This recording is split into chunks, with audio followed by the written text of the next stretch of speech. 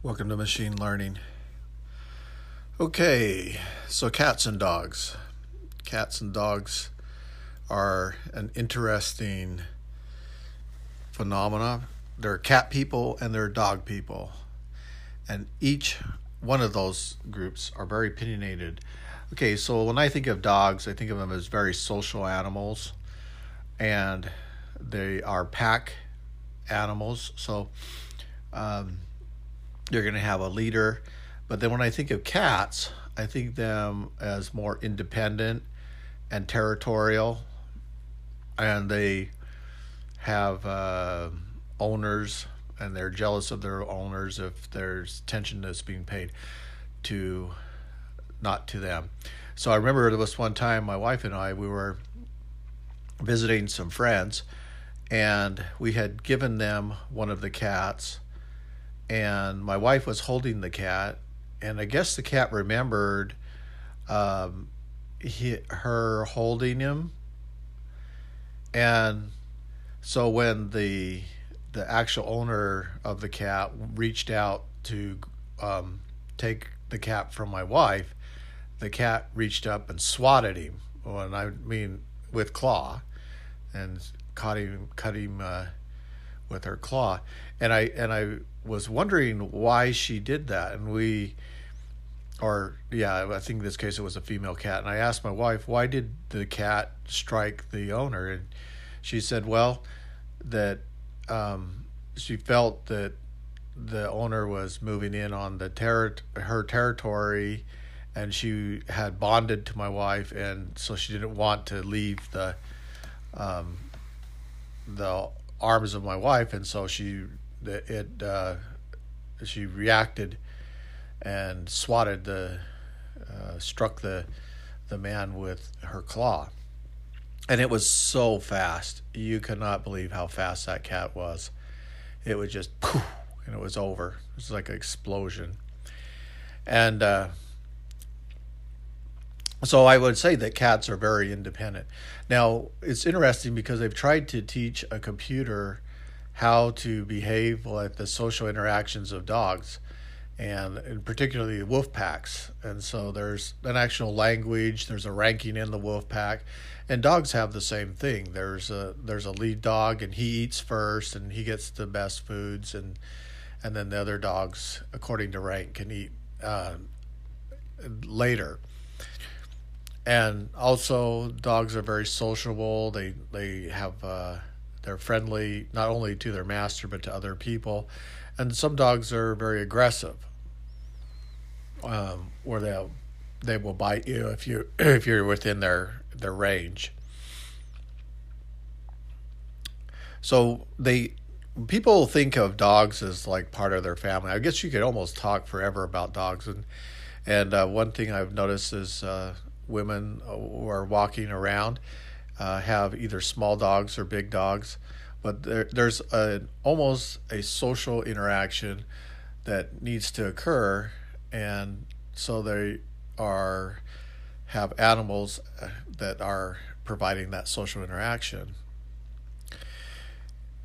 When I think of a dog, I think there's some strong bonds. I remember a family member, and I talked to him a little bit about his dog. His dog was getting older, and Sam said that that he takes his dog in his truck, and always very careful about making sure the dog is fed. And the dog was getting older, but there was just this bond between Sam and this dog that you could tell that they loved each other. And he was his buddy. I mean, wherever he went, he took his dog with him. And so there was a really strong bond there. Versus when I meet people with the cats, there's more of a mutual respect with someone who has a cat.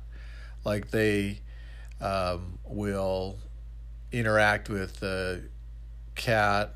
They understand like what the cat has preferences. They'll talk to it, and the cat is very aware. It's watching everything in its environment, and very familiar with everything that's there.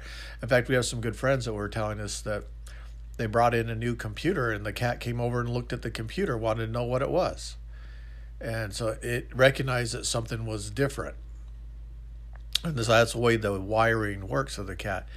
And I was watching last night the same cat, and its eyes were wide open, and it was, aware of who was who, and it was paying attention to everything that was going on.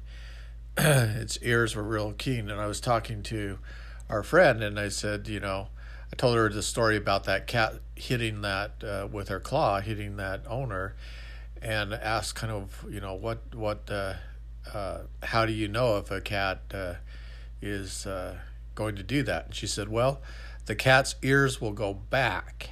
And I didn't know that. But if the cat's ears go back, that means that they're agitated. They're going to react, and they're very independent. The same cat's kind of funny because our friend, she was saying that that the cat plays a number of different games. They play different games together, and it gets very excited when it plays games. Its toes will flare out, and it's I kind of think of him as the cat is like a sergeant of arms. He's the boss, and everything has to be approved by him.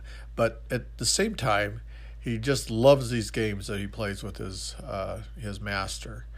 And I was an interesting insight into the sociality of the cats.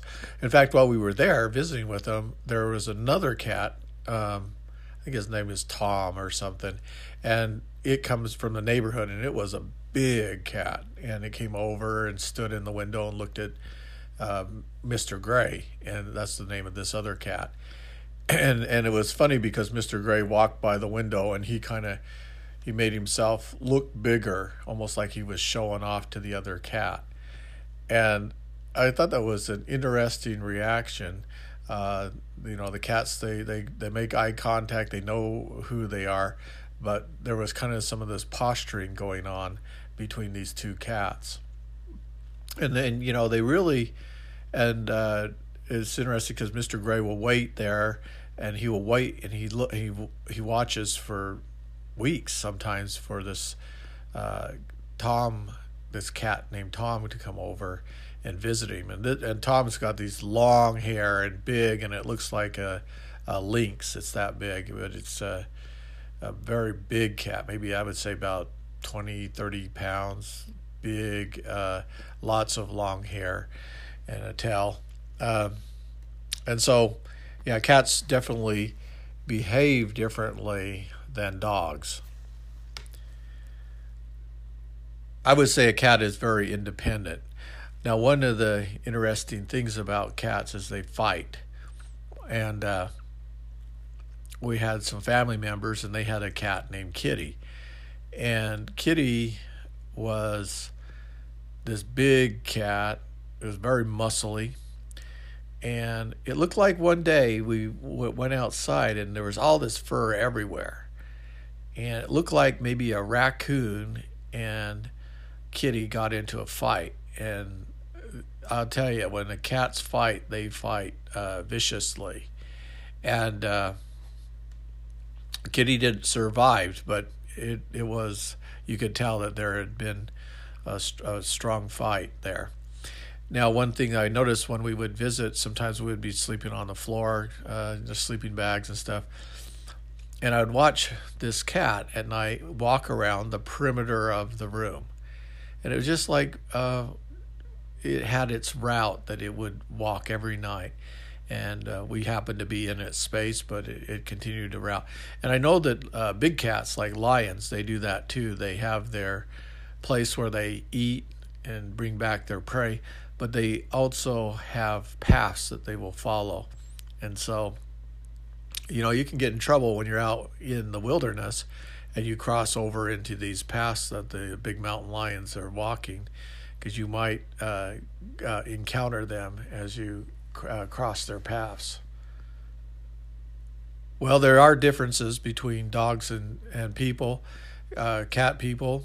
Dog people like to go on walks with their dogs. They go hikes, drive with them in the truck, and some dogs are prone. They like to go hunting with them, and they like to go running with them, ride their bike with them.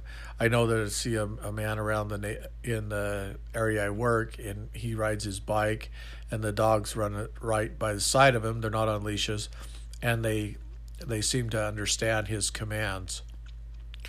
Cat people like to spend a lot of time with their cats. They brush their hair. There's a lot of grooming that occurs. They stroke the body of the cat, and there's a kind of a relaxing, purring effect, and there's definitely a bond between the cat and the person. I personally don't like cats because I'm allergic to them, but I find them very fascinating. I have to change the way I think about how a cat is seeing things. I remember this one time we had lots of cats on a farm that I had owned, and I watched this cat bring over a mouse, and it didn't eat the mouse. It played with it, and it was amazing because it would throw the mouse up in the air, and it'd swat it between its paws back and forth like it was playing with it like a volleyball, and just so much coordination and stuff. I used to, like when I was a kid, like to see if I could get the cat to land on its back when I would toss it. I know that sounds mean, but the cat didn't get hurt, because I found it interesting that because of their tail, they always land on their feet. They can contort their tail such that they can always land on their feet, and I found that always fascinating about a cat. Now, a dog, you couldn't do that. Dog would land on its back if you dropped it, but a cat, it could maneuver in the air and such that it could land on its feet. And so those are some of my ideas about cats and dogs' perspectives, and hopefully you've enjoyed this podcast.